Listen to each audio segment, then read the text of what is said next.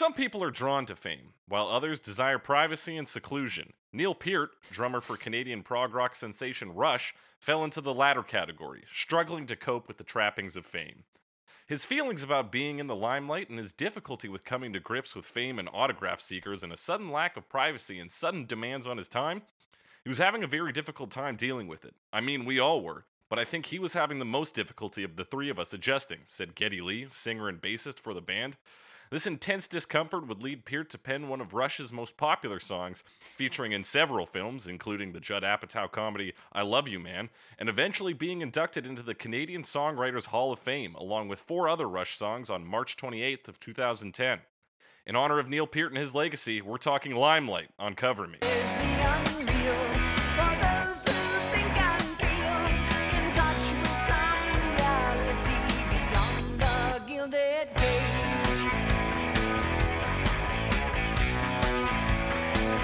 That's right, it's Cover Me, the only podcast that talks about famous songs and their many cover versions, and compares them against one another to find out which one wants to seem and which one wants to be. I'm your host, as always, Jake Cressy, joined by my famous co-host, Alex Mildenberger. That's why I do this. It's all for the fame. It's all for the fame. Classic yeah. wanting to seamer over here. Oh, I would love to seem. But if only I could also beam. I'm seaming and beaming, bro. All right. So, we're talking about a Rush song finally. That's pretty exciting. We did a bit before, we talked about Rush before. Yeah, their cover of the Buffalo Springfield song For What It's Worth. For What It's Worth. But this is the first Rush song. They are the number one in this. That's not what we call them, but that's what I'm calling them now. And this is pretty exciting because, I mean, I'm a big fan of Rush. I think you're a pretty big fan of Rush as well.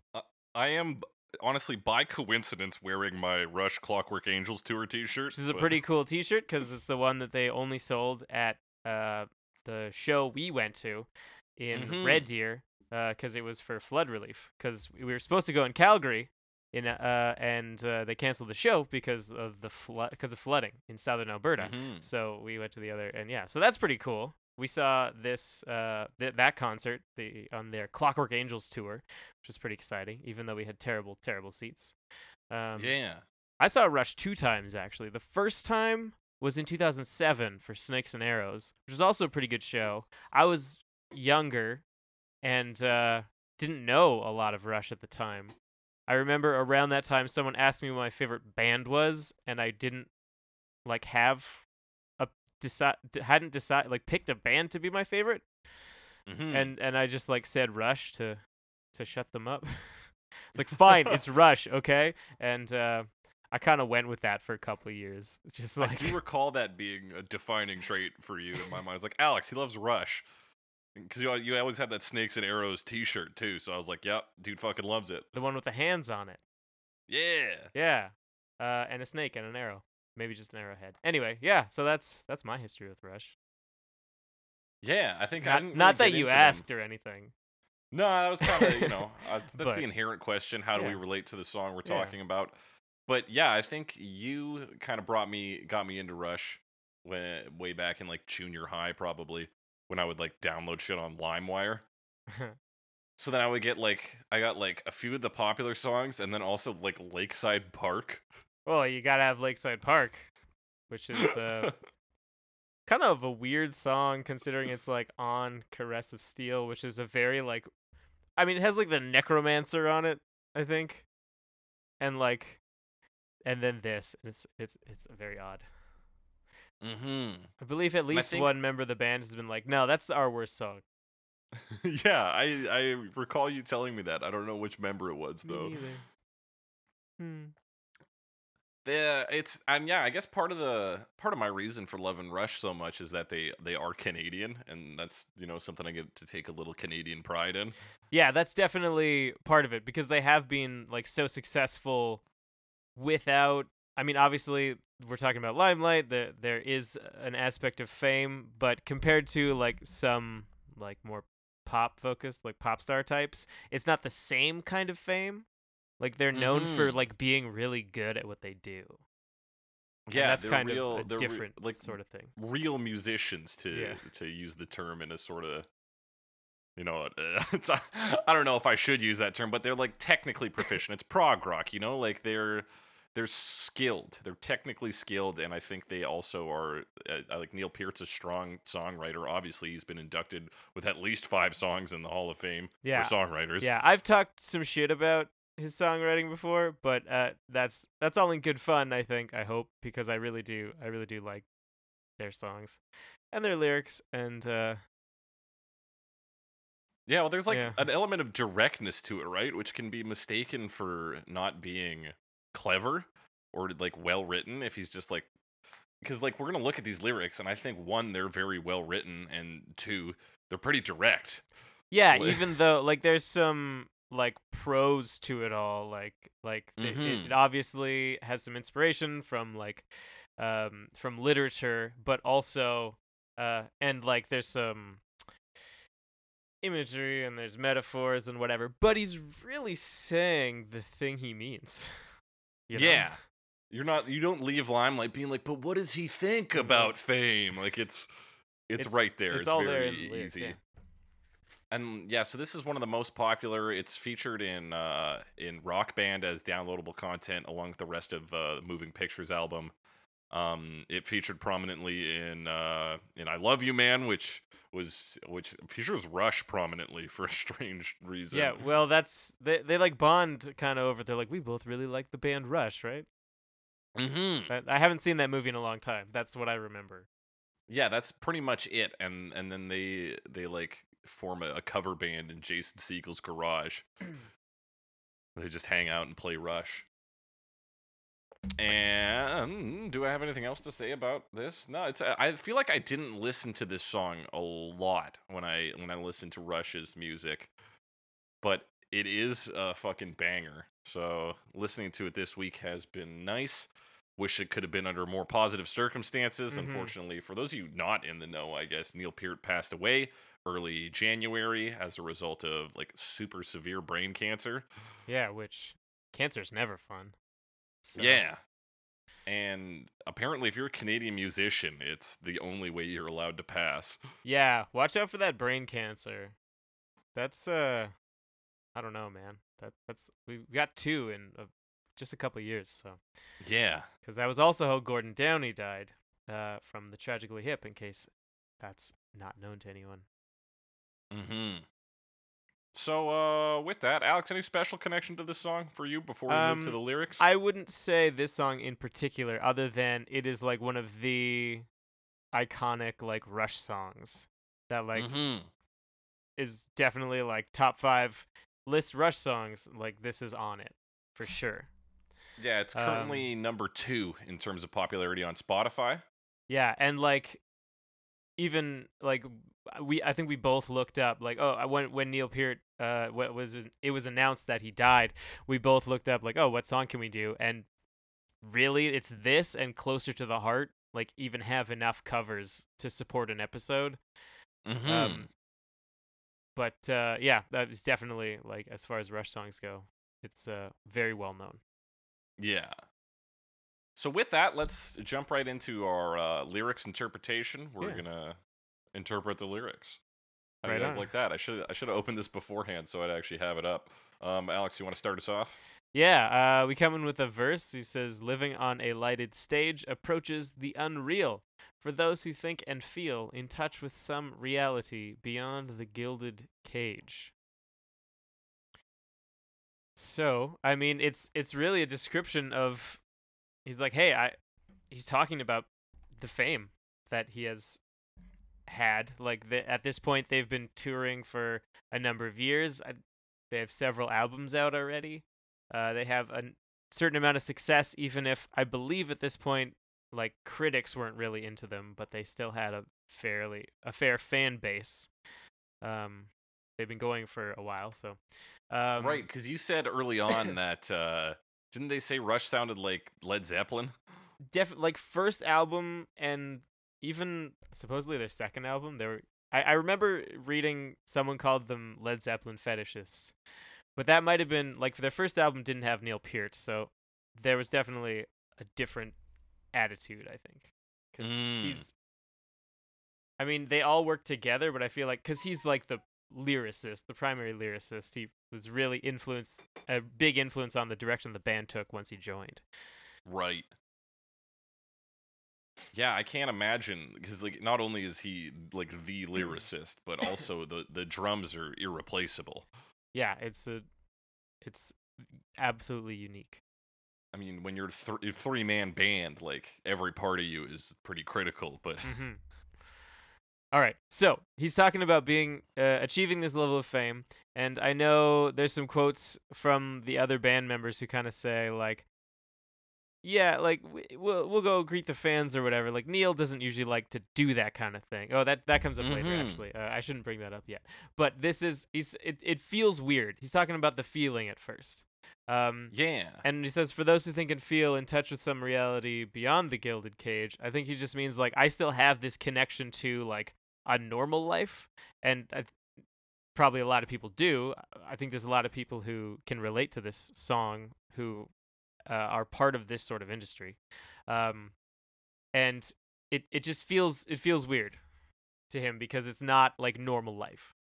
And he is, and he'll kind of clarify this later, but he never went into this seeking fame, Mm-hmm. which is another reason why the experience of living famously his it approaches the unreal. It's bizarre. It's because suddenly he is, no longer just Neil Peart, musician. He is put in this gilded cage that it's all the trappings of fame. It's how people interact with him. It's how Mm-hmm. he's seen and what's expected of him, what he's allowed to do. And it was interesting watching. There's one of the Genius annotations links to a video, and this guy talks about how he like met Neil Peart and was like, "Hey man, I love you. I'm like your biggest fan." And then like security like bounced him from the room. He's like, "Yeah, if I was Neil Peart and he fucking I came in to see me, Neil Peart, I'd kick me out too." And it's just like even in his desire to not have these weird parasocial relationships, people still latch onto that even when he casts them out and is like, no, fuck off. I just need to I just want to do my work. Yeah. Oh man, what was it? There was I think it was a description. It was like Tyler the Creator's like Twitter account description or something. Is like was like never forget that you think you know me because you listened to a song for like 2.5 minutes or whatever. Yeah. It's like that kind of thing where it's like you don't really know me, just like saw me perform, and that's cool, but like we're not friends, and Hmm. that kind of permeates everything here. Yeah, that permeates a lot, particularly in our like in the year 2020, Yeah. with people being brands more and more. Like if you're a content creator on YouTube, like you as a viewer get to see so much of these people's lives that you at some level think you know them. Yeah. And Yeah, it does seem to be that kind of thing where it's like people are following you cuz it feels like you have a friend, you know? hmm And I know I've done that before where I've listened to a podcast and like someone will say something and you'll like respond to it like yeah. and you're not with them. Like no one can hear you or like they'll say something and you're like I want to respond to that, but you can't, you know? hmm There's obviously a disconnect, and it would be weird if you met that person and started talking about that. They'd be like, "What? I don't remember saying that," like, or Yeah. something. Yeah. That's Anyway, so many interactions I see between like podcasters and like their fans on Twitter is like I don't remember saying that, but it's great that like you responded to yeah. that or like you like that. I'm It's glad like I'm glad okay. you're into it. Anyway, Of course, that doesn't happen to us, but yeah. no, So no one that's interacts with us, but you could though. you could. I wouldn't be mean about it. I would. Okay. Well, one of us has to be. As soon as you get right, I'm like, oh, gross. Who the fuck are you? Say you could fucking talk to me. Kind of. Yeah. All right. And the gilded cage kind of imagery is fun because obviously it's gilded, so it's covered in gold, so it's very shiny and like hmm flashy. But he's also talking about how he like feels like he's being like dragged out. It's like a human zoo, you know? Like people are Yeah. ogling him and he's just like there. But that's Yeah. part of the like 100%. unrealness of it. Cuz I think I don't know, would that be like different from being on the stage per se, because obviously he's doing what he likes to do when he's playing drums. But is the Mm-hmm. Gilded Cage the stage, or is it just fame? I think in the broadest sense, it is just fame. Mm-hmm. Because he obviously has no problems performing. I think he does enjoy it.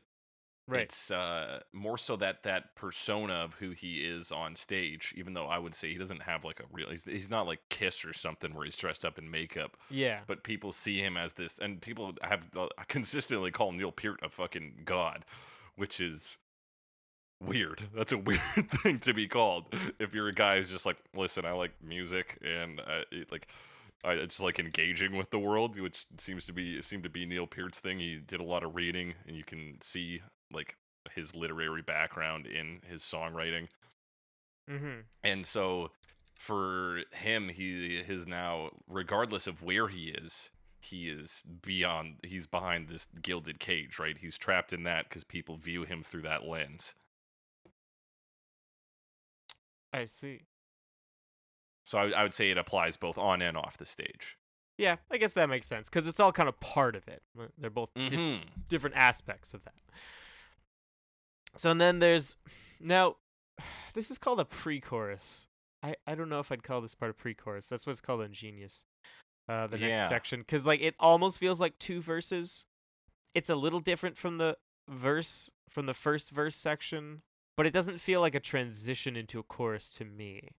Or Yeah, and it's anything the like same that. number of lines. Yeah. It's really just, and it's the pre-chorus is not consistent because they have two labeled as pre-chorus and none of the words are the same. That's so I'd true. argue Yeah. that I would say it's just another verse. Just another verse. Okay, so what you might call verse 2, he says, cast in this unlikely role, ill-equipped to act with insufficient tact. One must put up barriers to keep oneself. Anyway, Oneself. intact. So I this is a good one too. The beginning, he's just talking about, he calls it an unlikely role because, as I think you mentioned, it's not something he would like seek out. He wouldn't consider, being a rock star. He just wanted to play drums or whatever. Even though, yeah, I mean, it's kind of that just part of it. And it says he has insufficient tact, which comes through. I think before, like you said, when that guy was talking about, he kind of got brushed off when he was backstage trying to talk to Neil. Yeah. He just feels like he can't really respond in these situations, like someone that, like, to someone he doesn't know who's talking to him in this unreal way. And he's like doesn't know how to respond. He doesn't have the like speaking conversational skills to have to just be a part of that. It is like a different skill set, right? Being a skilled musician and being a skilled public figure are two different things. Absolutely. And so his tact, he's not able to navigate these what to him and are these bizarre social situations, which is clarified in the next verse. But I guess I'll just bring that up now, where he says, "I can't pretend a stranger is a long-awaited friend." Right. Yeah, that's a big line too, and it's the same idea. Yeah, he can't, like, even though I think he mentioned it, and I was watching a bunch of videos. He said like Geddy and Alex, the other band members, like we're not on first name basis. I should say their full names, right? Yeah. I mean, Geddy Lee and Alex Lifeson, the other two band members, like could go out and do the meet and greets and like talk to people, and they do interviews and stuff, and they do, but he either didn't want to or wouldn't, because he just doesn't feel comfortable in those situations, and that's what he's talking about. He can't be the charismatic face. Yeah, and it's interesting that when they talk about it, or at least in the one video I watched, it's not like Neil Peart's the weird one, right? Yeah. For not being able to do that. Right. And I'm just like, I get it, because it is a societal norm that if you are famous, you do these things, but like, it's also bananas, right? Like, it's crazy that you're expected to be a friend with everyone who likes a thing that you do. Right. And I mean, I also remember, and I don't remember, I think this was, or I don't remember what it, I also remember, and I don't remember. That's a weird way of saying it. I think it was Bill Burr was talking. I don't remember what the context was. It might have been his podcast or whatever. And he said when he was just starting out, he was at some club and he might have been talking to someone else famous. I don't remember the details. And everyone else at the end was going out and talking to like people, or people were talking backstage with people, and he was kind of hanging off. And someone was like, "Hey, why don't you go like mingle and make connections or whatever?" And he kind of said like, "Oh, I'm it's not really me. Like I'm kind of shy." And they were like, "All right, well, you do that or you don't have a career. Like you have to do it, or Mm-hmm. you're just always gonna be here, and like you have to make these connections. You have to get over that." But this is kind of him saying like, in particular, the next line of that second verse where he says one must put up barriers to keep oneself intact. For him, it kind of feels like he's giving up part of who he would have to give up part of who he was to pursue that. Mm-hmm. Which would be and yeah, it's obviously a balance because there has to be, you have to still meet people because it's kind of an inherently social thing, performing, right? So it's definitely like opposing forces at play.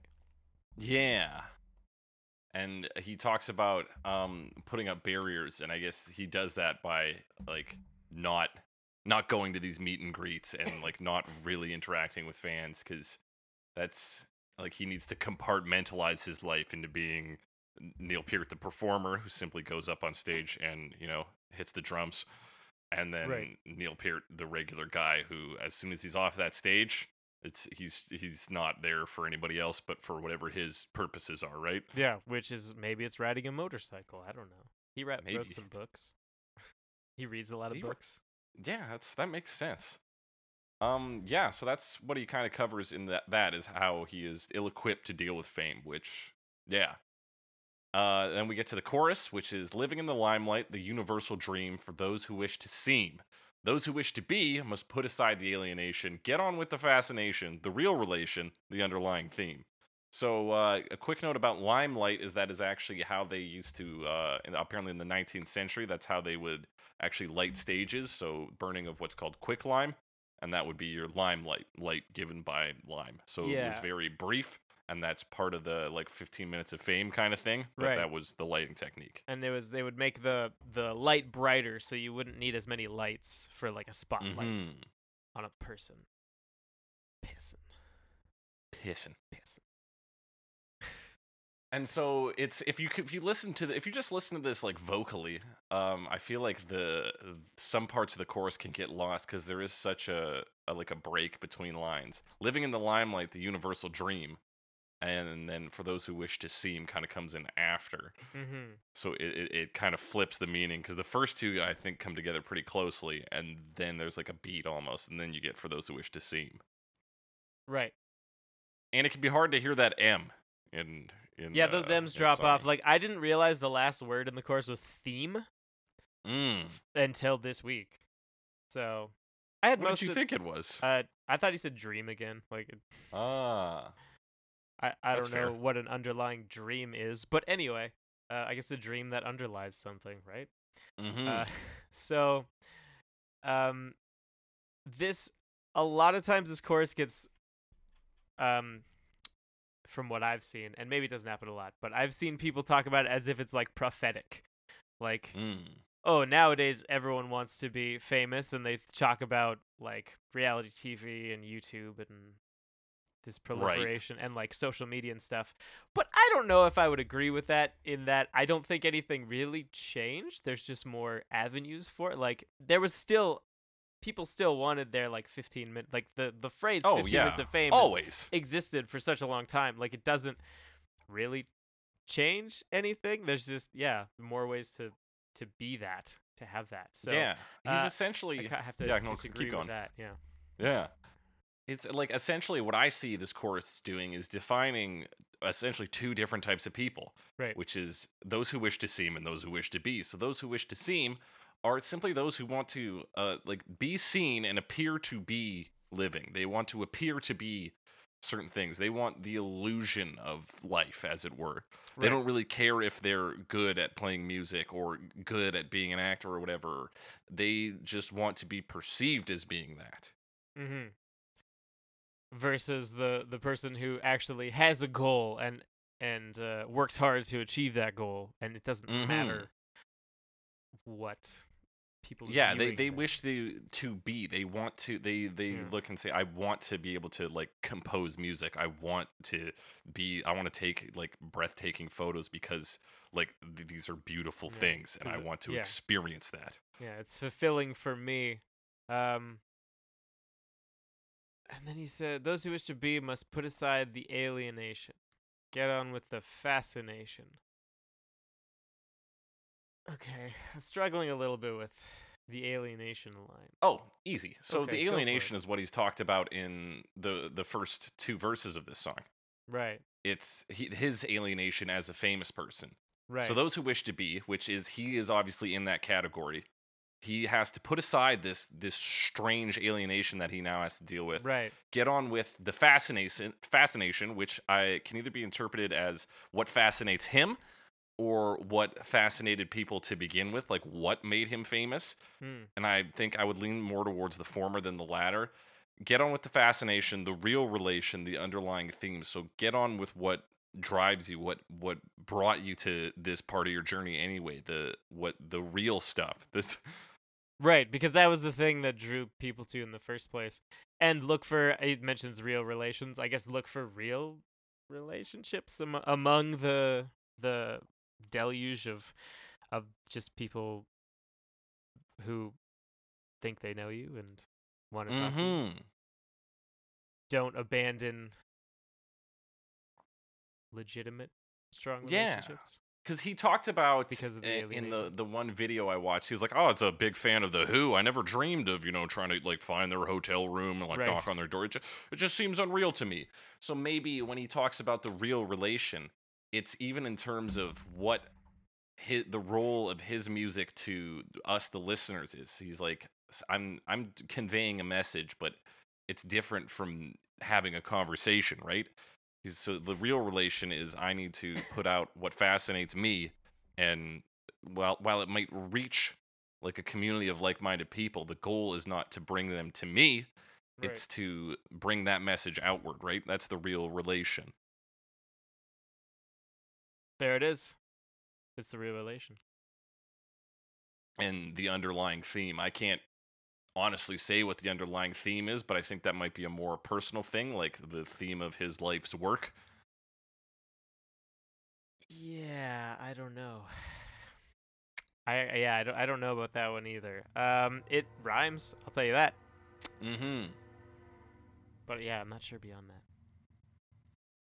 I think in maybe just the simplest sense, the underlying theme is not because again the gilded cage is what you see first. The projection of fame Mm-hmm. is on the surface, Right. and he's like gotta crack through that surface, get back to the fascination, the real relation, what the sort of ideas and themes that have brought this fame upwards. The reason it was there in the first place.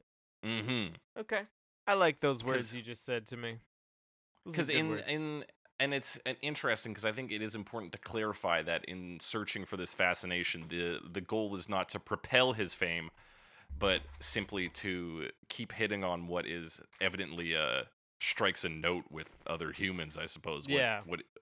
What rings true in some sense. Yeah. So he doesn't want to sell out. Mm-hmm. I guess, yeah, that's a simple way of putting it. But with a little bit more. All right. Excuse me. You Verse are 2. excused. Living in Which a fisheye lens, caught in the camera eye.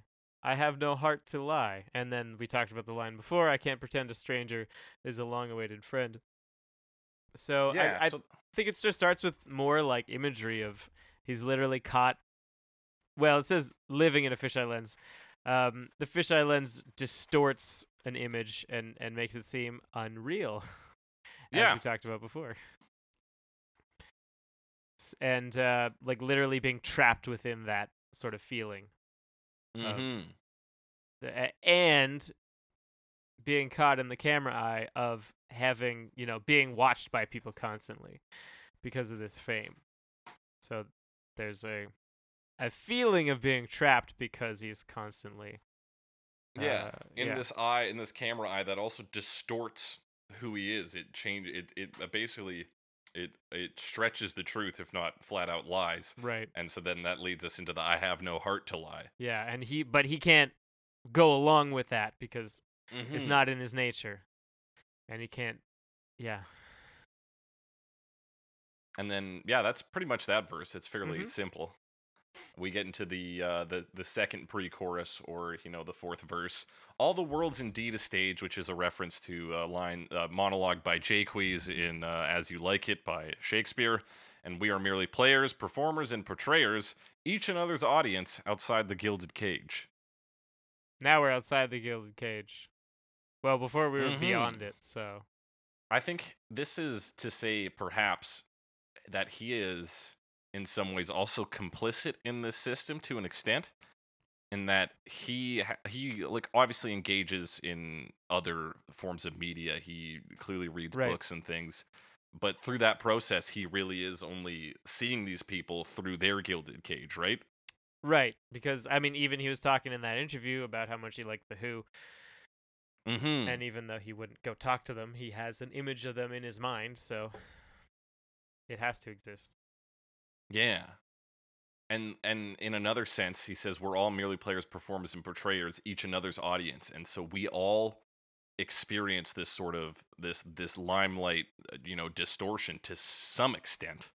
Yeah, and there has to be some level of performative nature, I think, in any interaction because there. Mm-hmm. Do we talk about this recently? I feel like we've talked about this recently. It sounds like something we Yeah. might have addressed. I don't remember now.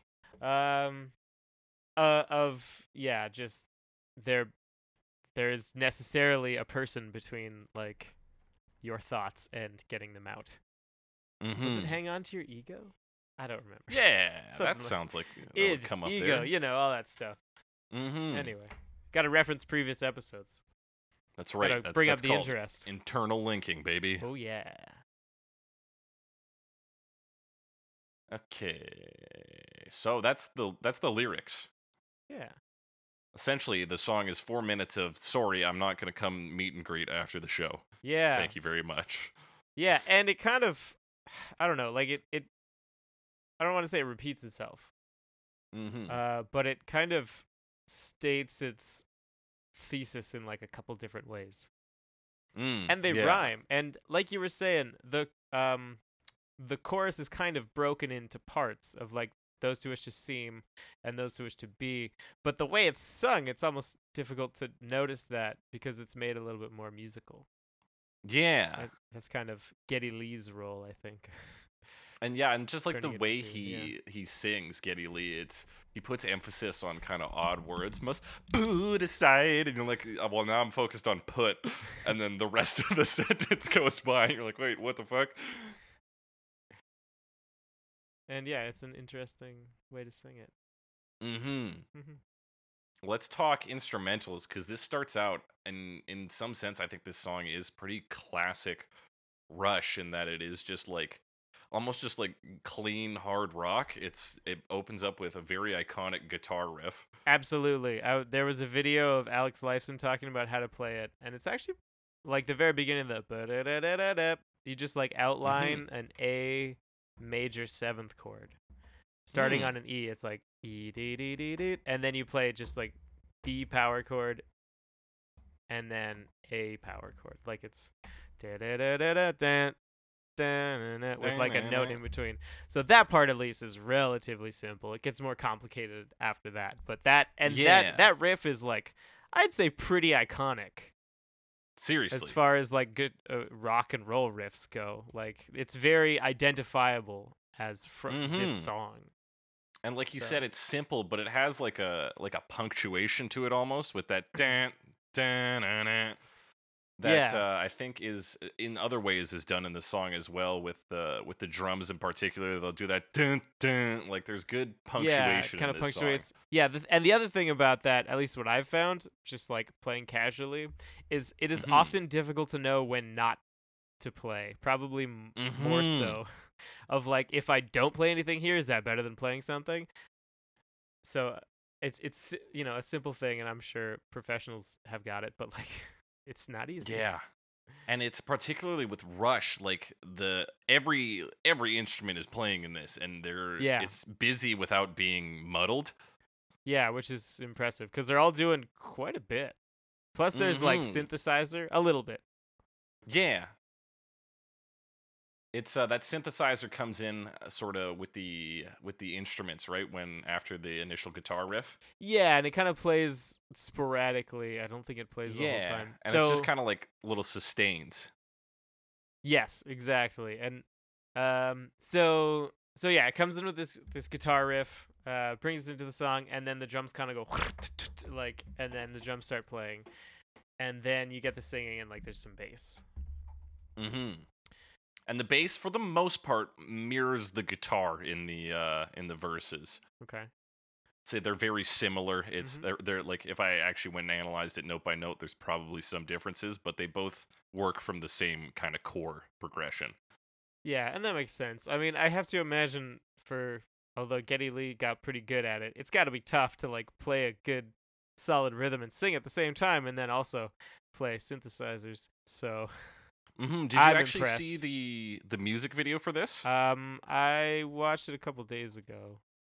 So, and I if think I if have I'm it up taking that somewhere. to be an actual recording, he seems to do the vocal recording separately from the bass. Yeah, I guess in the studio it would be different, but they hmm played it for decades on stage, so there is actually very few tours where they didn't play Limelight. I'm not surprised that they would like all be from before it came out. Well, it says here, let me see, recording and live performance. The song was a staple of Rush's live performances, having been played on every tour since its release, except the Grace Under Pressure tour in 1984, the Presto tour in 1990, and the R40 Live tour in 2015. I can't believe they didn't play it for R40. I think the reason was for R40 they probably wanted to do some more obscure stuff. Yeah, probably because it was a celebration of the band. Yeah, but that's interesting. I can't believe It is bizarre that they they ev- wouldn't I pick that can't one I'm though. still surprised they didn't play it like 3 times. But they did tour a lot. uh All right, so let's see. What else is going on here? Um I've lost my spot in my notes. Okay, let me see here. So the bass sort of mirrors the guitar. Right. It switches to a more when they get to the chorus, I think it's a more clean guitar. The Mhm. initial opening guitar has a more distortion on it. Yeah, but and then it's kind of got like I think he plays it all on one guitar, but there's kind of like layers because there's kind of parts where he's like strumming more, and there's parts where he's doing like fairly complex pattern on the Mhm. guitar. Like It's like I'm trying that's to I'm think of actually I don't know what the curious. quality is, but the way like Alex Lifeson will play the guitar in this sort of thing where it's kind of some sort of sitting in the background, but it's there. Like I don't even know how to describe it. Like It's like a very good rhythm guitar. yeah, It's like a there's very like a intricate rhythm guitar. texture thing going on there that I Now, don't have the interestingly, words to describe. in Wikipedia, it says that specifically that his guitar solo was performed on a modified Fender Stratocaster, Mhm. equipped with a Floyd Rose vibrato arm, which he called a Hentor Sportscaster. I don't know why, but that seems to imply that he used a different guitar for the solo than he used for the rest of the guitar playing. Yeah, that's possible. I don't know if he'd do it live. I know he played a Les Paul a lot, Hmm. live anyway. But they have a lot of instruments. The other thing I know you mentioned it, but at the end of the verses, like on the last line, Hmm. on the beyond the and to keep one, there's that punctuation of like the drums do the like bah bah as he says the Hmm. line, and the way he says it is very rhythmic. It says beyond the, and it just like hits at the same time. So Yeah. that's It's it happens on all the verses. Yeah, and it's very good at that. I think that's part of why this song is so well received, is it just has these good little punches throughout the song, and Mm-hmm. it just like the amount of notes sometimes that Neil Peart can fit into just like a second without it sounding gross is kind of crazy. Yeah, and even like most, if not all of the versions we're gonna talk about, like don't do the drums the same.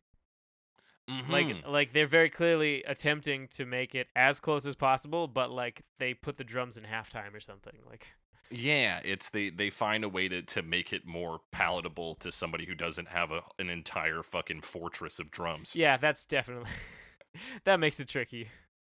Yeah. The drum fortress. The other thing about this song is even though it's like distinctly stylistically Rush compared to some of Mhm. their early stuff, like I mean 2112 was obviously very long. This is like very much like a more poppy approach. Mhm. Or more accessible anyway, if not poppy. Um just because it is I mean it's still 420, but that's not like the longest song and it's a little more accessible in terms of like verse chorus. I don't know if that I'd say that compared to all their early stuff, but it's definitely it's pretty straightforward. That you You're said right. It that does already. have I'm just a repeating more it. popular structure to it Yeah, you than said that than before. maybe works like 2112 or something like Xanadu or Rush has a lot of 7-minute songs Yeah, and I guess in this higher. album has one too. Yeah, 10 what is that minutes, on this 11 one? minutes. The Camera Eye. Oh yeah. And Red Barchetta's 6 minutes and 10 Mhm. seconds. The worst song about cars ever made. One time I drove my uncle's car out and his guy was like, "You want a street race?" And I said, "No, thank you," and went home. Classic. Classic. That's what that is. All right, what else happens in this song? So the big notes are in the second half of the chorus, we get more of a sort of simple driving rhythm, and he kind of punches up his vocals for the those who want to be. That's right. The guitar changes a bit too. Mm-hmm. I believe this is in the chorus. Oh, this is the pre-chorus. So yeah, the chorus kind of serves as like the Oh, it's the collapse chorus. and build in terms of like Yeah. structuring it, because we get it kind of breaks to the clean guitar and it like things are a little quieter.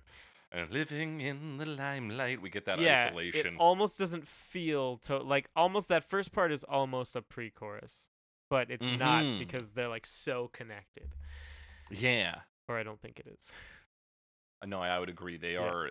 They're two, like you can't pull them apart into two separate segments. Yeah, Really. but energetically there is a Mm-hmm. fair change. And it doesn't feel like a chorus at first. Yeah.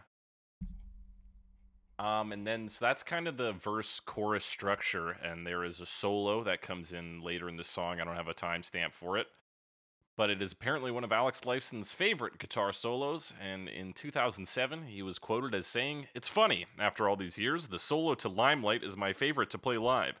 There's something very sad and lonely about it. It exists in its own little world. And I think, in its own way, it reflects the nature of the song's lyrics, feeling isolated amidst chaos and adulation." Yeah, it's definitely interesting how it's done because like it really slows down. You kind of get those cymbal hits and and then it goes boom, but like it's a slower tempo as you get into the solo. It's not like this triumphant guitar solo, like Mm-hmm. virtuoso guitar solo.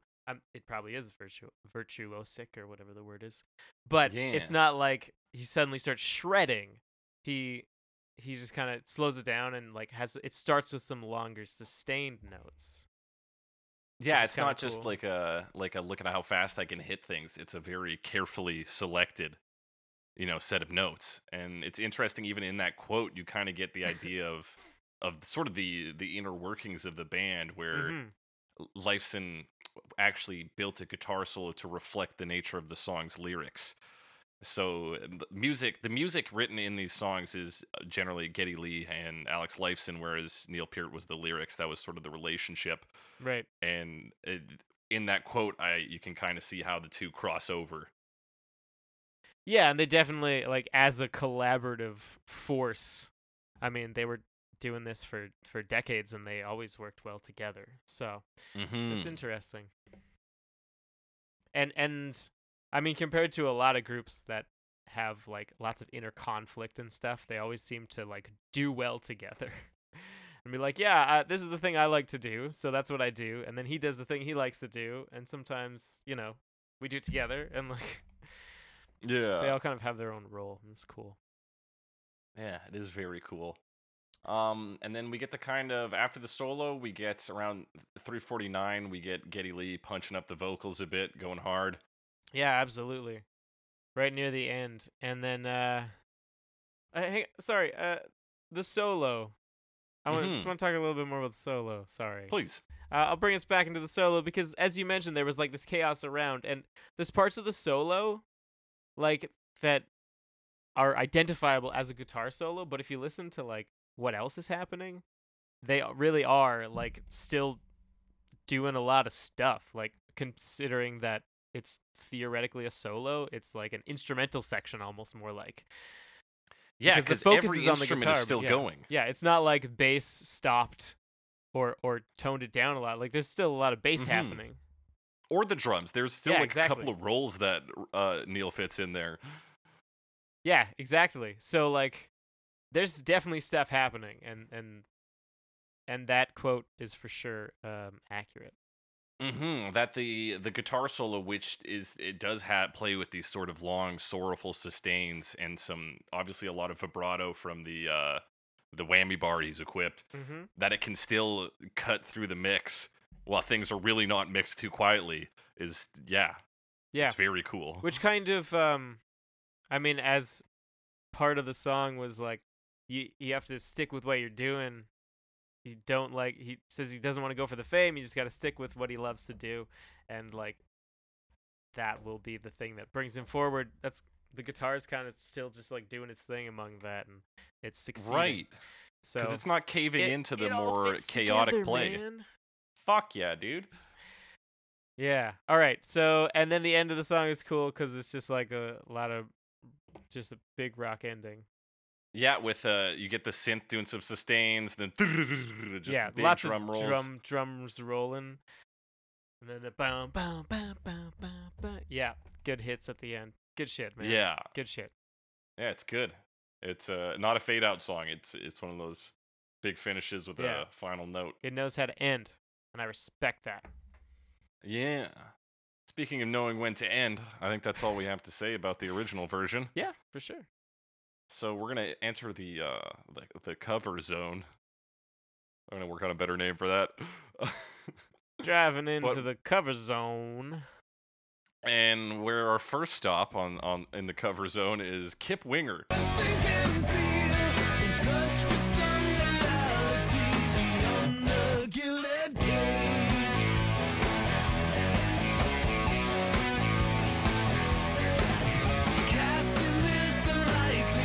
Oh, I'm not gonna. There's so many: Kip Winger, Andreas Kisser, Vinnie Moore, Stu Hamm, Mike Mangini, Robert Berry. There's another N in there.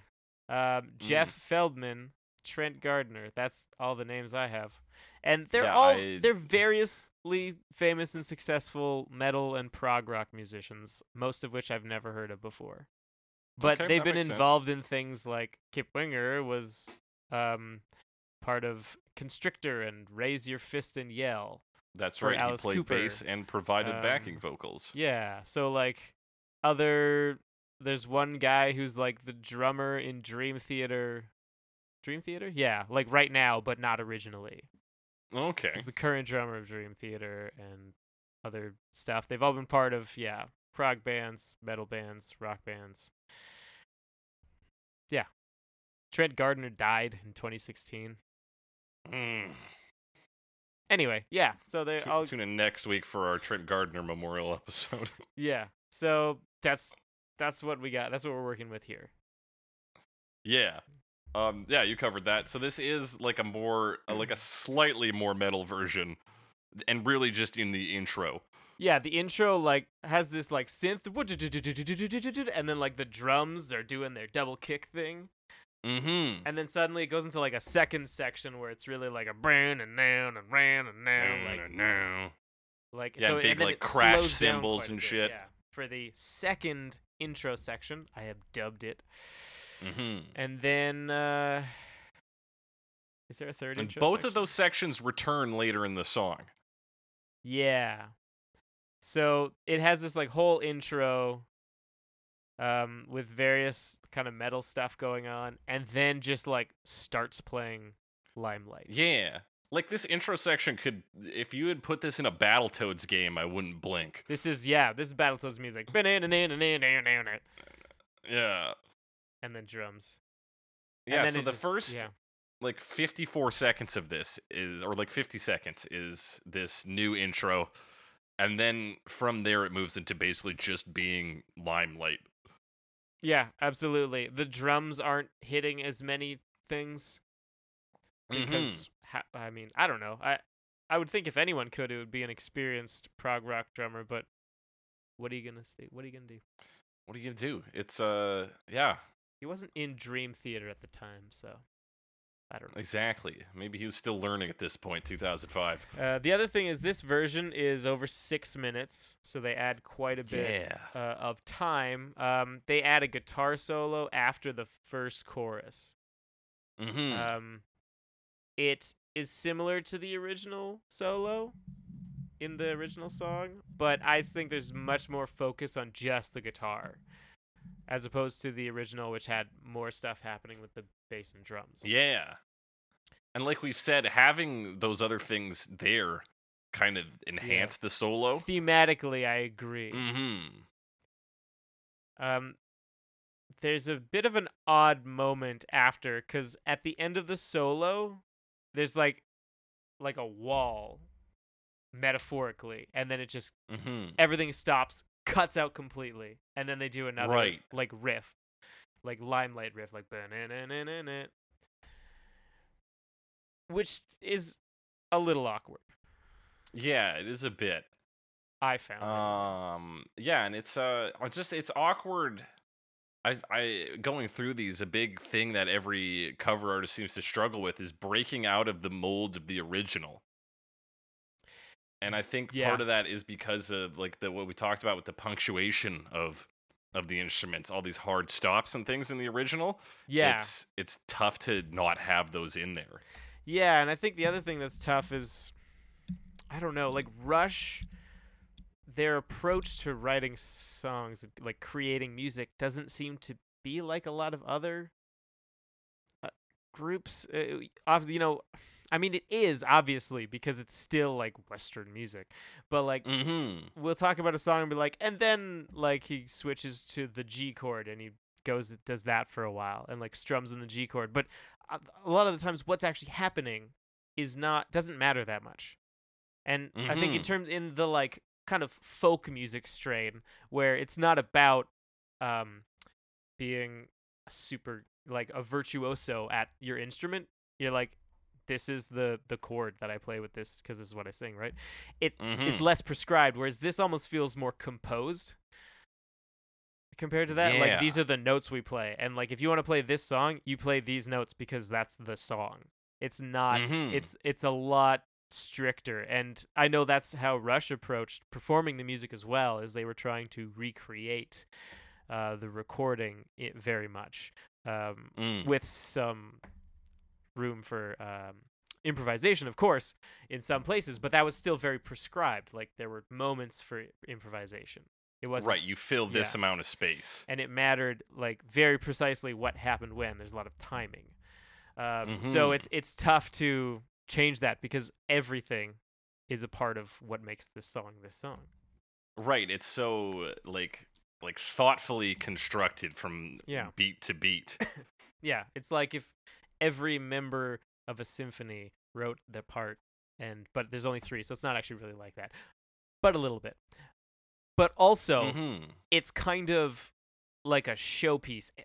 Probably any Rush song, like you want to show you're good enough to play it, and the band wants to show we're good enough to be like Rush, because Rush is considered so talented at playing their instruments. Oh yeah. And like every drummer or bassist I feel like I ever met in Calgary was always like, "Bro, I can play this Rush song." And that was like even guitarist, any dude in Calgary who has an instrument and plays music is always using Rush as a benchmark of technical precision. Yeah.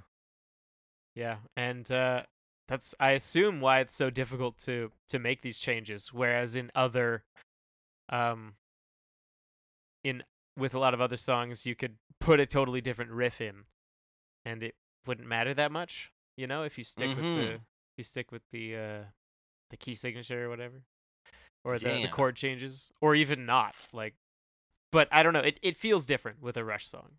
It's like, what do you even change? It's it's Yeah, it's all it's all a part of it. it is kind of like covering classical music. You can Yeah, really only change what the instruments are. yeah. Or else it's a different song. Mhm. So, like other notes on this one, the bass I found to be mixed a lot more quietly. Yeah, this is kind of, I don't know if I call it more traditional. Obviously, like you mentioned, Rush is 3 and they're all there, so when they do their mixing, Mhm. everything kind of has to have its own place, whereas this is maybe a little less important because they have more people involved. Yeah. And it's from a more traditional rock and roll or metal perspective, which is different from like a power trio situation, Yeah. or not always that. They have a second guitar solo. The first two Mhm. notes start to sound like Zelda's Lullaby. I wish I put the timestamp down. It Okay. just is like ba-dip, and then does other things. Yeah, around the 320 mark, a little bit before it, you start to get this shredding guitar that slowly starts getting louder in the mix. Starts at 317. Yes, when they're doing that chorus, and then suddenly it's like. I didn't notice the fade in though. Good catch. Yeah. So yeah, it just like starts just getting the shred on.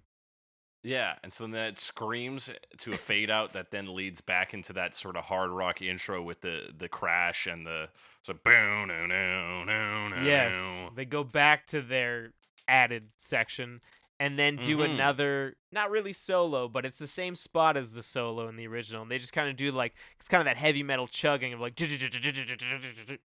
Yeah, so they're just like essentially taking that intro and Mm-hmm. then playing it with triplets. Right, right, right. So it's a little less engaging, I would say. Mm-hmm.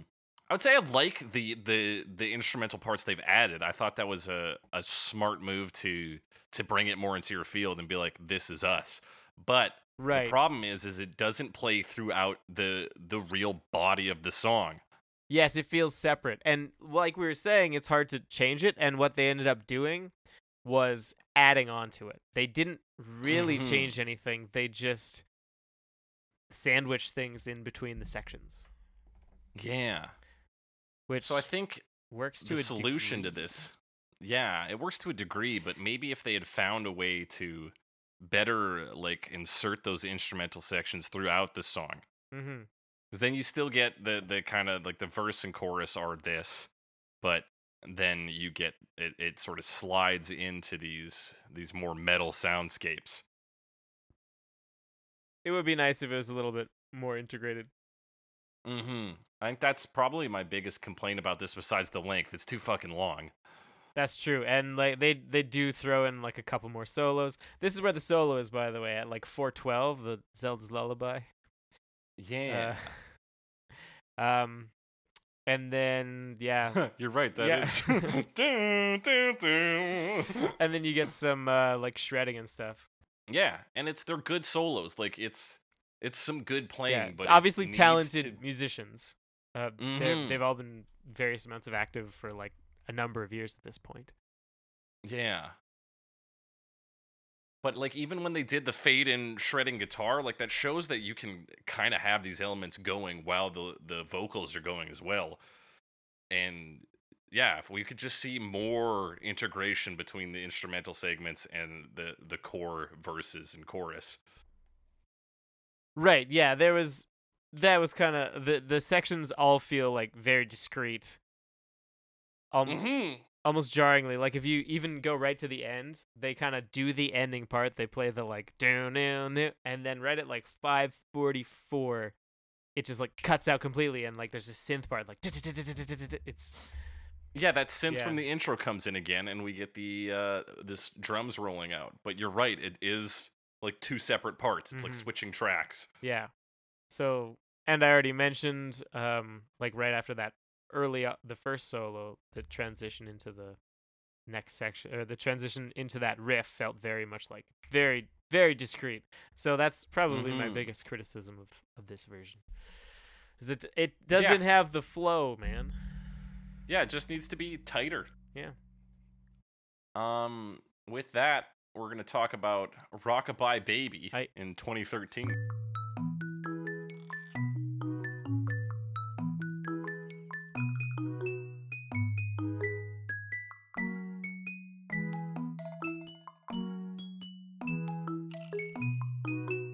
Are we going to talk about it very much?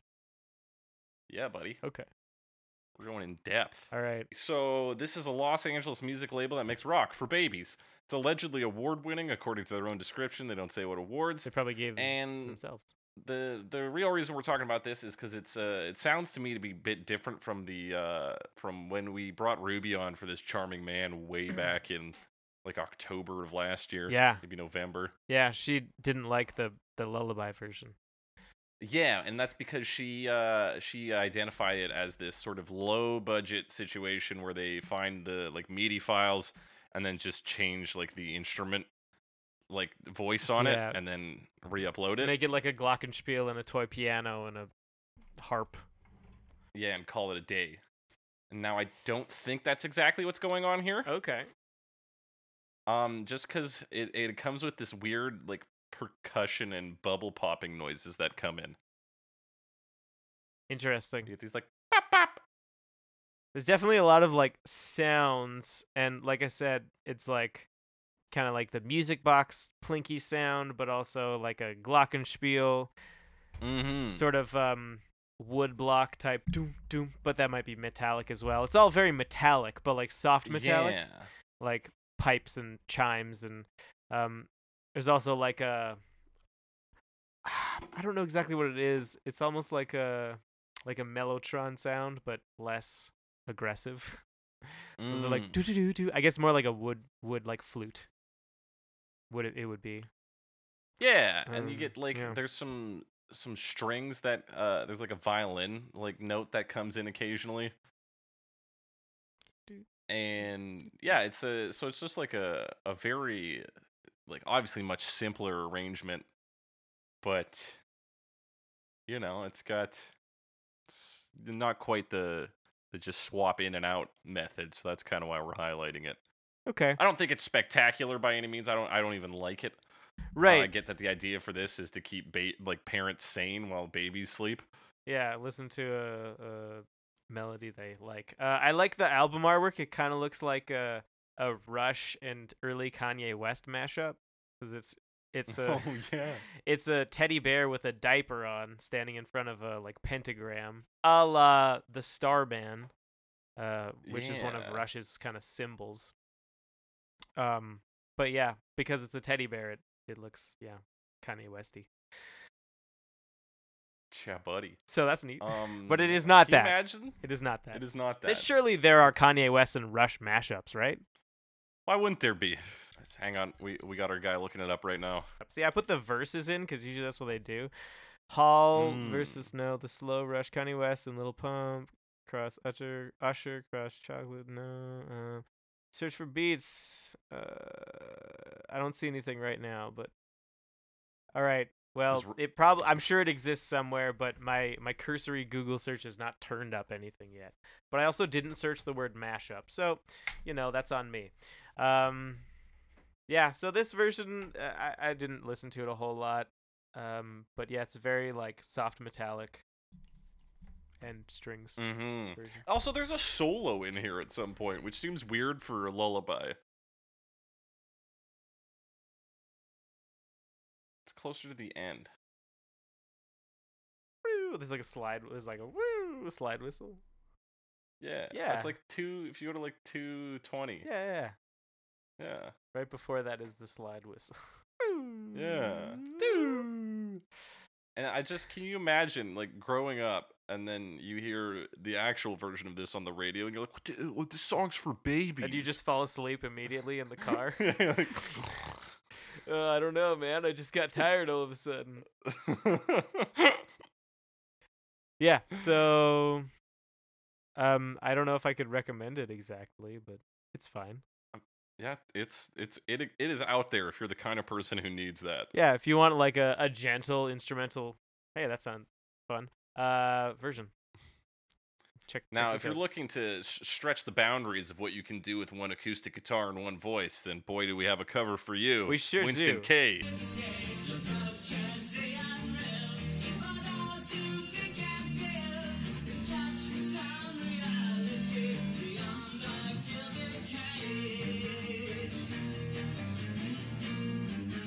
Winston K. 2014. Yeah, so this Winston K is like kind of like a middle-aged guy, and he plays the guitar and he sings and he makes YouTube videos in front of a green under screen. Winston Guitar. Yeah, and he just kind of puts himself in different locations for all his videos. It's neat. I assume he's just in his living room or his green screen. Yeah, room or it's just whatever his his studio is. So I don't know exactly what all the different locations mean, but they seem to be related to the songs. Yeah, so for this one, he's on like a city street, but it's a long exposure shot, so the cars going by, the lights have been stretched out. Right. So yeah, that's kind of neat. That's his thing anyway. I'm actually kind of neutral to the concept. Yeah. His YouTube description says, stretching the boundaries of what you can do with one acoustic guitar and one voice. A performer can produce all the energy of a full band by knowing how to mix a single guitar and a single voice. On this channel, I perform hundreds of songs from every era of modern music and see what I can do within the constraints of one guitar and one voice. Yeah, interesting goal, honestly. And it's an interesting version because it is solo. It's solo acoustic version. And his like arrangements on the guitar, or his arrangement on the guitar, is actually pretty interesting because there's a lot of stuff happening on that guitar. Like he does the riff, but like there's a lot of like I don't know. There's a lot of stuff happening. Yeah, so primarily he's got an echo on there, right, which helps to fill the space and makes it like seem like he's doing a little more than he is. Yeah, I guess so. And like I actually listened to his one of his more recent versions of he did American Girl by Tom Petty, and it seems like echo is kind of like his big trick To fill space because he put echoes on his vocals in that one, the echoes on the guitar in this one. It's kind of a lower quality recording. Sound to it. It definitely has like a lo-fi sound, almost like punky the way he sings. Almost. Cuz he's kind of like shouty when he sings, and the way he enunciates things, so he kind of like doesn't. Yeah.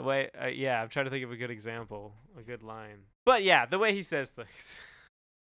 Yeah. Don't worry about that silence. I won't. Yeah, I said he's a bad singer, but he could be like a great acoustic punk rocker. Yes, I agree. And I don't know. Hopefully he does that kind of stuff. Yeah. And I don't maybe between 40 and 41 seconds on this is sort of a weird audio chop. Yes. It sounds like it cuts to a different. Yeah, like it version, moves to a different recording that he then, stitched together in a program. Yeah, but like he was kind of singing into different parts of the microphone, so it kind of changes the balance between left and right. So it's definitely like amateur quality. And he's not in a studio, and he's got probably not the best equipment. I don't know what else. But yeah, I think some of that kind of plays to his favor. I think if this wasn't as lo-fi, I wouldn't like it. I agree, and I do kind of like it. I think he does a pretty decent job of playing. And even like he seems to sing it okay. He's kind of Yeah, like does like more like shouty stuff later on. I hope he's not damaging his voice. Maybe he is. Maybe he's not. I don't know. it's back in 2014 he did this one. He's still making them now. Like he put out 3 videos Yeah. last week, So he's and doing okay? I think he's still doing okay. All right. Yeah. Let's see. Goof. Nope, that's a typo. He also has a little solo. Starts around like the 2.5 minute mark, and he's not copying the solo from the original, which is probably good. And I think it like fits into the context of his own playing style. Yeah, Which is I agree. definitely different from Rush. So I think he does fine, but I agree if it was like a pro quality thing, I might dismiss it. Mm-hmm. Yeah, I'd be interested to see him maybe come back to this or something and see if he takes it in a different angle. Yeah, I'm interested to see if there are versions that really do take it in a really different direction, because even we're not really going to talk about any today. No, yeah, That's for it's sure. we moved from this one into the rest of these covers are in 2017, and they're all pretty safe. They're all very safe covers. Yeah. So the next one is by a group called Boundary Exception.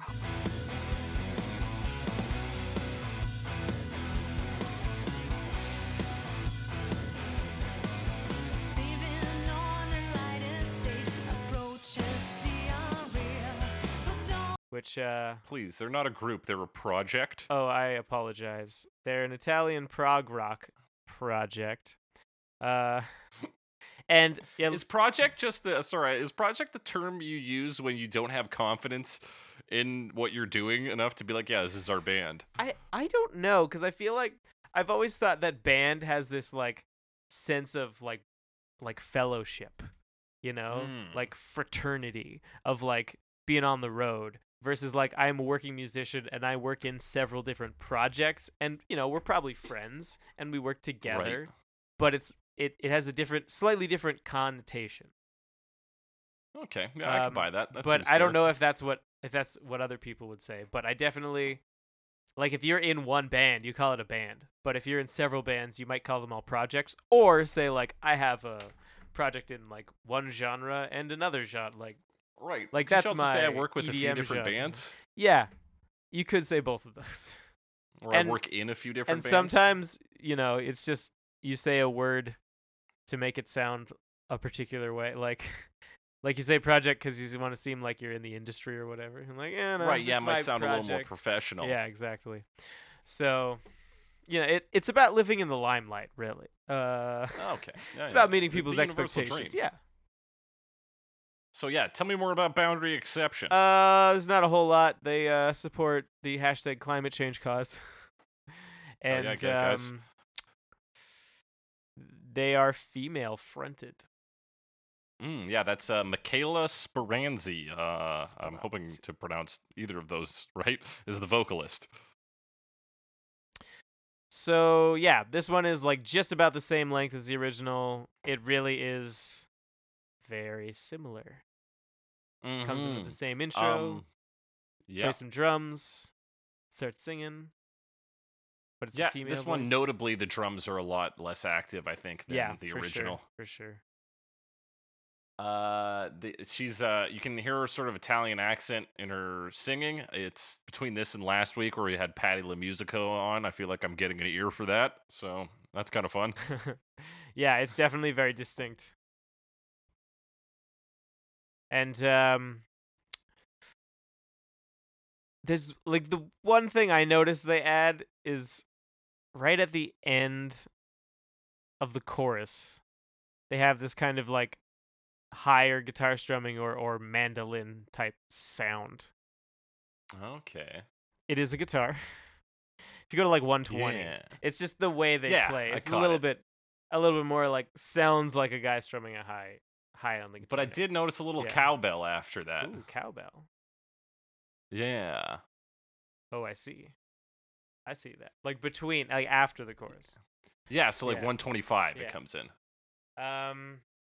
So like the instrumentation's a bit different, but it's very similar, and they're trying to recreate it pretty Yeah. closely. So in terms of the drums, it reminds me of when you're playing Rock Band and you're like on a difficulty that's too high for you, Right. and the game's tip is like focus on the red ones and the foot pedal.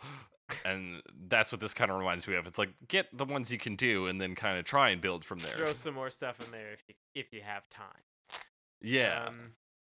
Yeah, and in terms of the vocals, I didn't think I feel like they're lacking a certain energy. Yeah, they lack any sort of punch to them, and I wonder if that is a difference of just not really knowing what the lyrics mean, or if that's a difference in how Italians sort of like punch things, or how they Right. like and that emphasize things. Yeah, I would be curious. The other weird thing about the vocals is like in the original we talked about it, they got the like drum hits at the same time, the dun dun dun dun dun. Mm-hmm. She doesn't always do that. I don't know if she ever does that. But like there are definitely times where Yeah. the way she says it is not following that rhythm. And I don't know why you would do that. Like Yeah. because I'm like if she learned it phonetically, she would follow it exactly. So that means that she does know the language, right? So does that mean she doesn't know it that well and therefore is doing the stresses weird? I don't know. Mm-hmm. And then the other thing is like I mentioned, Geddy Lee does have some weird stresses himself. That is true. That is and true. so it's not like he's a good guide to really what the hard hitting lines are necessarily. Fair enough.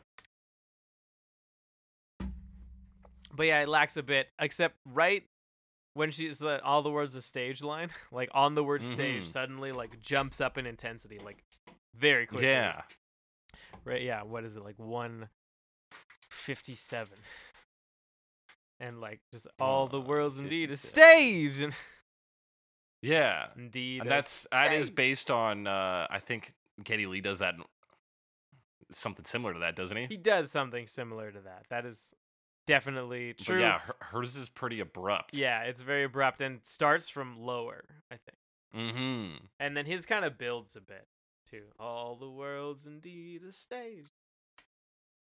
We are Billy Blaze. Yeah, where's this? But yeah, it's overall it's pretty safe. There's an organ in this at some point, I think. Yeah, in fact, if you listen around 2:18, it is there. Is it filling the role of the synthesizer? Kind of. I think it does a little more though, and that it's just more consistently in there. It's pretty low though. Mm-hmm. So I don't know. Yeah. So this one is again, yeah, like I'll probably say this about all the next ones, like a bit different, but not like different enough to be interesting. Yeah, and it's just like you got a guitar solo in here. It's perfectly passable. Yeah. So yeah, I don't know, man.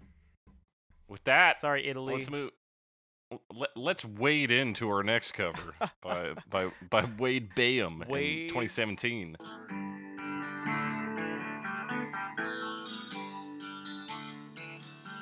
Living on a lighted stage approaches the unreal. For those who think and feel. Bainham. I missed the end there. You're right, Bainham. So Wade Bainham is a like Christian performer. Yes, from North Carolina, Durham. He has another album called God With Us, a celebration of Advent. That's his most recent album. That is his most recent. In which he's talking about celebrating Advent, I think, over Christmas, or I don't know. Yeah, and he, like, on his Bandcamp page, he's like, it's harder to remember the reason for the season. Who is Christ? Who is Lord? Oh, the reason for the season. Is every Christmas I think to myself, what's the best thing about Christmas? Trying to sell a Christmas album so I can eat. $5 on Bandcamp. $5 on Bandcamp, people, and you can listen to "Oh Christmas Tree," "Hark the Herald Angels Sings," "Coventry Carol," "According to Joe." According to Joe? Yeah. The fuck kind of Christmas song is that? That's a sitcom, I believe. Away in a Manger, Cherry Tree Carol, the first Noel medley, and In the Bleak Midwinter and Mary's Boy Child. Mary's boy child. Anyway, So this dude is a higher production version of Winston K. yeah, very similar. It's an acoustic solo version, but he's got more production, less echo, and less like grit to his voice. Yeah, this is a sweet Christian boy Yeah, singing it's it. very like pretty, I guess you'd say. The way it's done, Yeah, because it's like- it's very soft. It's Yeah. a little bit more restraint in it shown versus Winston K, which is one of the other reasons that one is kind of punky. Is like it's a bit fast, I think. Mm-hmm. I don't, maybe not fast, but it's less like this. This has like some restraint, like he's playing in his own time, but In like his own time, yeah. slower. And he's got a little Um, shaker percussion at some points here. Yeah, it adds some stuff. He's got that. He's got some like synth or like strings or synth string pads or whatever. Yeah, synth string pads in the back. Yeah. So, but yeah, very similar idea. It's tambourine as well. Yeah, and he is, I think, double tracked on vocals for most of the performance here. I think most songs are at like the that. very least, yeah. On All the World's a Stage, it's pretty noticeable. What he does at 2:49 is decides to have almost a minute-long segment wherein he just does some mm-hmm-hms and some whoa-whoa-who's. Yeah, his like vocalizing section where they like bust like crank up the strings, and he's just Mhm. like whoa. And then eventually he starts echoing those woes as he does other woes, and it's like, Mm. fucking Christ. Yeah, it's exactly. It's very much it's like it's very soft and like I don't know. It's there's also some parts where he like goes into falsetto, but it's like very like it's a gentle falsetto, and Mhm. it You know, kind of it like I said it lacks that grit, and it's just kind of like very soft Yeah. If you, delivery and doesn't really hit very hard. it doesn't really hit. And here, my thing with that vocalization section is it sounds like exactly what somebody would do in like a comedy if they had to do some kind of like drama presentation or something. They're like, well, I gotta present the idea that there is pain in this song, so let's just do a minute of being like, whoa. Like it's like when Jonah Hill does spoken word poetry, and I think in the second Jump Street movie, 22 Jump Street, Whoa. it's just like Whoa. it comes off as insincere to me. Right. Yeah, I think that's the problem with a lot of Christian music is it comes off as insincere, and I'm not like judging them for not loving God enough or anything like that. I just it feels it rings untrue. Yeah, I don't know why. it's because they're fucking liars, bro. That goddamn lot of them. Yeah, could be. Cuz they're commercializing religion, That's right. maybe. Anyway, Maybe. not that successfully though. No. That's another little weird thing is all these not famous people sing a song about how hard it is to be Yes, famous. that was one thing I thought of mostly with Winston K because he's not particularly successful. This guy might be a bit more. The very last thing that happens Yeah. in this song is during the outro. Mm-hmm. There's like this really like broken up, like strained kind of lo-fi synthesizer. Like Yeah. after 4 minutes. Which is kind of an interesting sound. Like it's almost like a chime thing, but he's definitely going for this like Mhm. somber tone on the song. Of like yeah. I don't like is he decrying his loss of innocence? I don't know. I don't know. I Man. don't think he knows what he's fucking doing.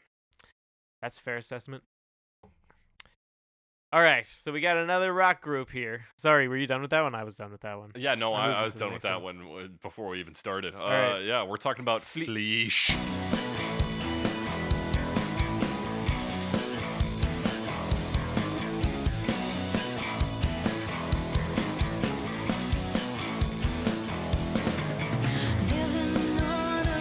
Leash, They're a Brazilian rock group. They started in 2014, but their first live performance was in 2019. Yeah. They were 2 people. I think they just needed more members. So they did Yeah, some like probably. recording but couldn't play live. So this is 2017, so this is before they ever played live. They did a entire album of Rush covers called The Next Hemisphere, which is a reference to a Rush album called Hemispheres. That's right. And what's up with this version? Well, What is up with it's this version, also Alex? it's also about the same length. So I'm Oh, expecting it's 420, bro. so I'm expecting it, to be about the same. And yeah, it's very similar to the Boundary Exception version, because it is Yes. like a less good version with a like female vocalist. Mm-hmm. And again, the vocals have an energy problem. Yeah. I think in this one as well.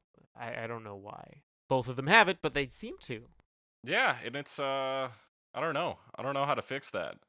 But yeah, that really sums this one up. The synth noise that fills in at the same parts sounds a little bit different than the original. The toms in the intro sound a little more resonant to me. Yeah. But beyond that, this is it's just a not minor as good version of the differences. original. What's odd is like I feel like for a female singer, copying Geddy Lee would be a lot easier, probably because he sings so high. But I don't know. Neither of the female versions of this did it that great a job compared to the guys. No. So I don't know, man. I don't know what's going on there. Let's see. What I didn't like take many notes on. I this mean, one I 'cause really it's- have. I think we kind of hit it on the head. Yeah, like they're just trying to recreate it, and they like kind of do, but it's still a Rush song, so nothing really interesting happens in this version. Yeah, it's a good recreation of it, and obviously there's some level of skill in doing that. But Yeah, beyond being a shadow of the original, it doesn't really do much of anything. yeah. I just kind of wanted them to do something different, but they didn't. Yeah, so something amazing. yeah. Speaking of the same thing but with a different band, let's talk about Ninja Sex Party. Living on a lighted stage approaches the unreal. For those who think and feel in touch with some reality beyond the gilded. Yeah, so we've talked about them before for Africa, I believe. That's correct. Yeah. They're technically a comedy band, according. Yeah, they do actually to have some comedy Wikipedia. song hits. I honestly have only listened to these 2 songs now. Maybe I should check them out. Mm-hmm. So their big hits, according to their bio, are Cover of Everybody Wants to Rule the World. yeah, sure. Let's see. They got they got albums like 2011's Not Safe for Work and 2013's Strawberries and Cream, both of which hit #1 on Billboard's comedy albums chart. Oh, I wonder if that's a crowded area. Yeah, it's probably not the. I mean, a comedy album would also be stand-up comedy albums. Oh, that's true. That's true. There's a Yeah. lot more of those. Yeah. So again, this one is and those are original songs on there. right? Just to be And clear. they have a couple cover albums, 2 or 3. Yeah, This is from Under the Covers 2, which is the same album that has With Africa Africa. on it. and I pretty much have the same thing to say about this version. I don't remember exactly what I said about Africa, but I have to imagine it was similar to. Yeah, it's close. It's pretty similar to the original. Mm-hmm. They do a little bit better. They do a better job of the vocals, but that might just be because of production. I don't know. Yeah, it's The solo's different. There's more Mhm. shredding. The guitar tone is quite a bit different. That's probably the most different thing. Of like, it feels more like rounded and on the guitar tone, but it doesn't change it that much. And the Yeah. synth tone. and it's and the synth tone's different. And with these guys in their profile, in their bio, it talks about how like this fusion of like 80s hair metal and like 80s dance music. And I feel like they really could have gone a little more ham on the synth. They have this good tone on it, and it cuts through the mix every time it comes in. Yeah, it's a decent synthesizer sound. There is a weird part, like right at like 3:58, I put. It has this synthesizer part where they do this like boo-doo-doo-doo-doo-doo, which sound, and it's got like a yeah. Oh, yeah. You telling me they feel a hunger? Yeah. Yeah, I'm telling you they feel a hunger. That is exactly what I'm telling you. So so they have that in there. I don't know if that means anything, but it's there. I couldn't remember what It's song there, it was yeah. though. It's a hunger. But then that song was stuck in my head this morning, so I don't know, man. So you subconsciously knew I it. You knew just it. didn't make I the just- connection. Oh man. That's fun. Yeah, and that's a technique I was thinking about is when you're covering a song and it's not easy to break out of the mold of that song. Right. Sometimes what artists do is they will put in references to other pieces of the artist they're covering, other songs, right? Right. But this is just some totally random, if it's probably not even a reference. But like Yeah, if it's it probably was just coincidence. it's just a completely random other song or a Rush song I don't know that well. Yeah. But it's like so in the background. I don't know. But if these guys had done like even maybe instead of the guitar solo, just like a break into this just synthscape where it's just like heavy, like like get weird for a minute. Like I think it would have been a lot better. Yeah, or something to feel, give it a different feel. Clearly Mhm. these guys have like a better energy than a lot of the other ones. Like this one feels like it had the most potential, but it still didn't really do much Yeah. with it. Yeah, I just would have liked to have seen some sign of life in this, some sign that it was something different. Yeah. So hopefully now that Rush is in the limelight again for unfortunate reasons, but maybe there'll be a rash of covers and some of them will be a little more interesting. Yeah, maybe we can get something good. It's and like every time we have Ninja Sex Party on, I think we said the same thing. It's like Yeah. they sound like they know what they're doing. I just wish they would do something more. Yeah. Just it doesn't quite stick it. So I don't know. So that's the last one of our covers, Yeah. which just means we're gonna come into our final verdict here with 3 categories. Yeah, we'll do 3 categories. 4 categories?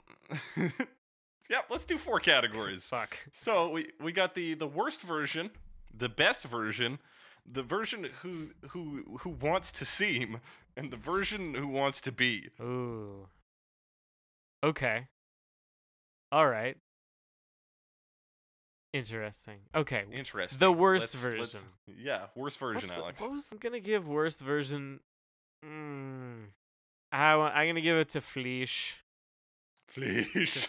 Because there's some others I didn't like, but that one I think fell the most flat because it was so similar, but just lacked the energy, and just didn't bring anything to the table. Yeah, it was Like even yeah, it somehow fell yeah. even flatter than fucking Boundary Exception. and it was so similar. Mm-hmm. Yeah, but like I just didn't want to. Like we had nothing to say about it, so. Yeah, Yeah. I guess by that metric, it has to be the worst because I don't like Wade Bainham's version. Yeah, but there were But- parts of it that I thought were kind of interesting. He at least was Yeah, at like, least what he if I put tried strings things. in and like it's maybe a little bit well-trod ground for like Christian rock or whatever, but it's a little different from the other versions we listened to at least. Mm-hmm. And like even like the Rockabye Baby version, I don't necessarily even approve of that label and what they're doing, Right. but it had like a little bit going on there. Yeah, where it tried something. Yeah, for like that style of music, it was fairly like textured. Like there was a lot of instruments, you know? Yeah, there was actually a lot going on if you look at So, it. Very, very busy for a lullaby, but whatever. Yeah. So yeah, I'll agree with Yeah. you. It's Fleesh. I'm sorry, Fleesh. guys, Fleesh. Maybe you guys are doing better these days. Maybe your original works a lot better, Yeah, but I don't know. this one just fell flat. They flat have for a whole us. band now, so. Oh no, Yeah. it's still a duo, but they have a whole band, I assume. They got like Here, a backing in 2019, the band, a touring project band. finally hits the stage as a duo, doing their very first live concert in the USA. Oh, first in the USA. Oh, maybe they did play live in Brazil. Anyway, okay.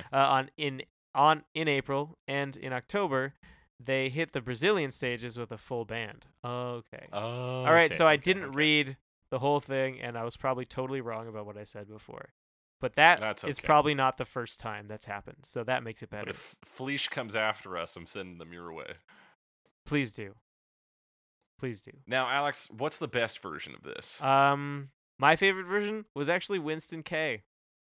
Mm-hmm. Yeah, because it felt a little more punky, felt a little more almost like it felt a little more personal, even though again, he doesn't really technically have the limelight. I think the other way to interpret it is like anyone here is kind of chasing the limelight, so this is something they have to think about. Mm-hmm. You know? So it felt a little more like raw. It felt a little more immediate. And yeah, it worked for me. As like a Yeah, lo-fi thing. Yeah, I think it's and yeah, maybe it's part coincidence that makes that version good, and that he just didn't have the recording equipment. But yeah, I think Winston K brings a bit of human spirit to this, and that's something that I think is integral to just performing music. Yeah, and Oh, maybe and sorry. no, go ahead. Yeah, maybe like you said, it was a lot of echo on the guitar that like filled it out, but I Mhm. think it worked for filling it out. Compared to like Wade Bainham, who didn't really do that, feels a lot like thinner. But he was going for something very different. Yeah. And so, yeah, I hate to agree with you for like beat for beat Yeah, for 2 weeks. I in a feel row like here. it's been possibly more than 2 weeks. Nah, Possibly. Well, no, because we No, 'cause did, we did the some other Queen the stuff. week before. Yeah, and then it's been 2 weeks. yeah. Maybe 3, because we did it on Cloudy Day, Cloudy too. Day. This is the third week. Anyway, lots of agreeing. Yeah. Yeah. Lots of agreement here in 2020. Yeah. That's what 2020 is about. Agreeing. Agreeing. So, Unconditionally. Alex, which of these assholes wants to seem? Which of these assholes wants to seem?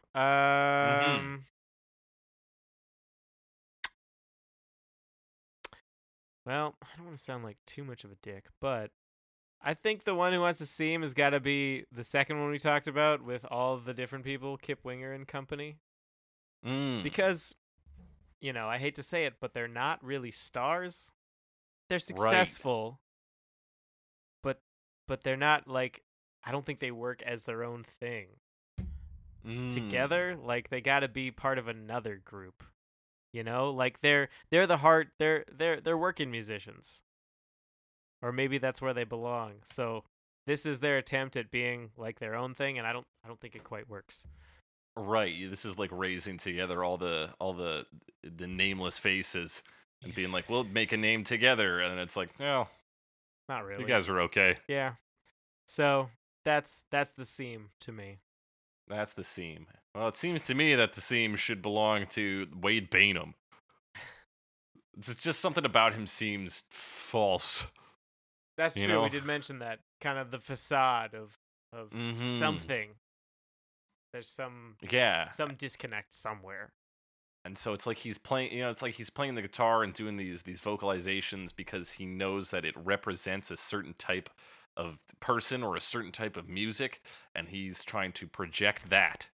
And Mhm. so that's this. And maybe that's cruel of me to say. Maybe that's who he really is. But I know this there is this part feels a this- little cruel. Like those who wish to seem like which one of these just seem like they're fucking just lying. Just which one of these are posers? Yeah, exactly. This is a very callous category. And so to either Wade Bainham or Kip Winger and the gang, like, no hard feelings. I know. We're not like indicting you of being bad people. I or won't anything. apologize. I'm classically, the jerk on this podcast. So. That That's- is your that's role, the my heel. Oh yes, that's the better word. The heel. I'm the villain. Now tell me, which Yeah. one of these rad motherfuckers is one who wants to be? Which one wants to be?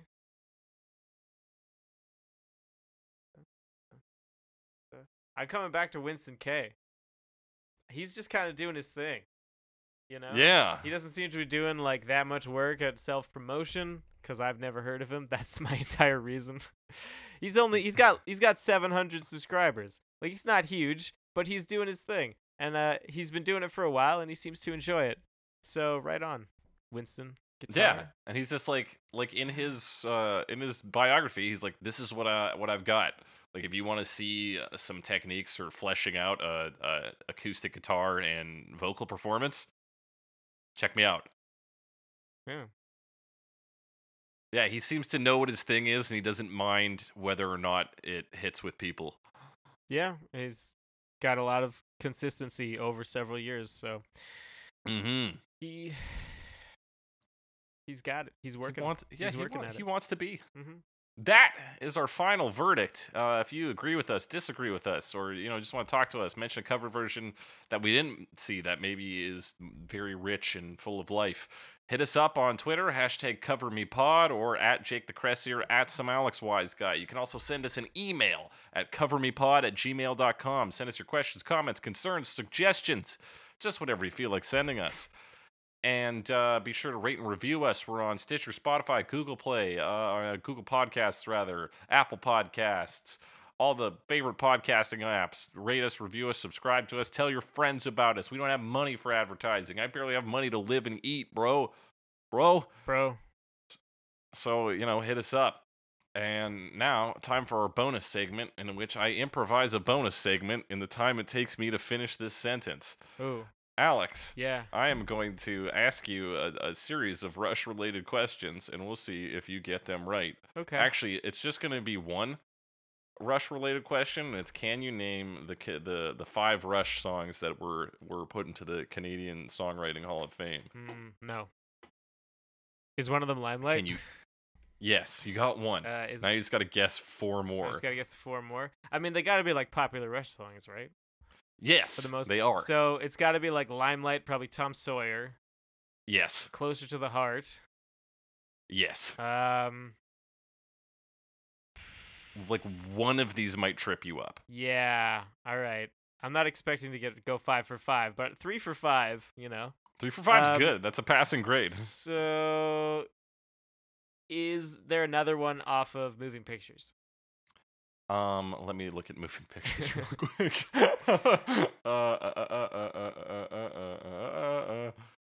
Let me see. Okay, I've now familiarized myself with Moving Pictures. The answer is no, Alex. I'll allow you one more question. All right. We'll see if I need another question. So those 3. What else would be? Is Fly By Night one of them? Good guess, but no. No? Okay. What else is like... Okay, so I've got 3 of them. Not Fly By Night. What else? I'm trying to think of other like big Rush songs that would be considered songwriting. I'm having trouble with this. Songwriting Hall of Fame? Yeah. No more off of... Is 2112? Would they put that in? That's crazy. That is crazy. Here, I'll give you the hint in that one of them is from the album Signals. Okay. The other is from the album Permanent Waves. Permanent Waves. Okay. I don't know Permanent Waves that well. Let me pull it up. I'm gonna say the one on Signals is New World Man. Nope. The one from Damn it. Signals is Subdivisions. Oh, of course, Subdivisions. That's obvious. That should have been obvious. Yeah. Permanent Waves. It's gonna be The Spirit of Radio. Yes. Okay. That is correct, Alex. You got 3 for 5, no hints though, so that's pretty good. That's not bad. I'll take it. I'll take 3 for 5. All right, that's our bonus segment. As we always say on Cover Me, those who wish to be must subscribe to Cover Me.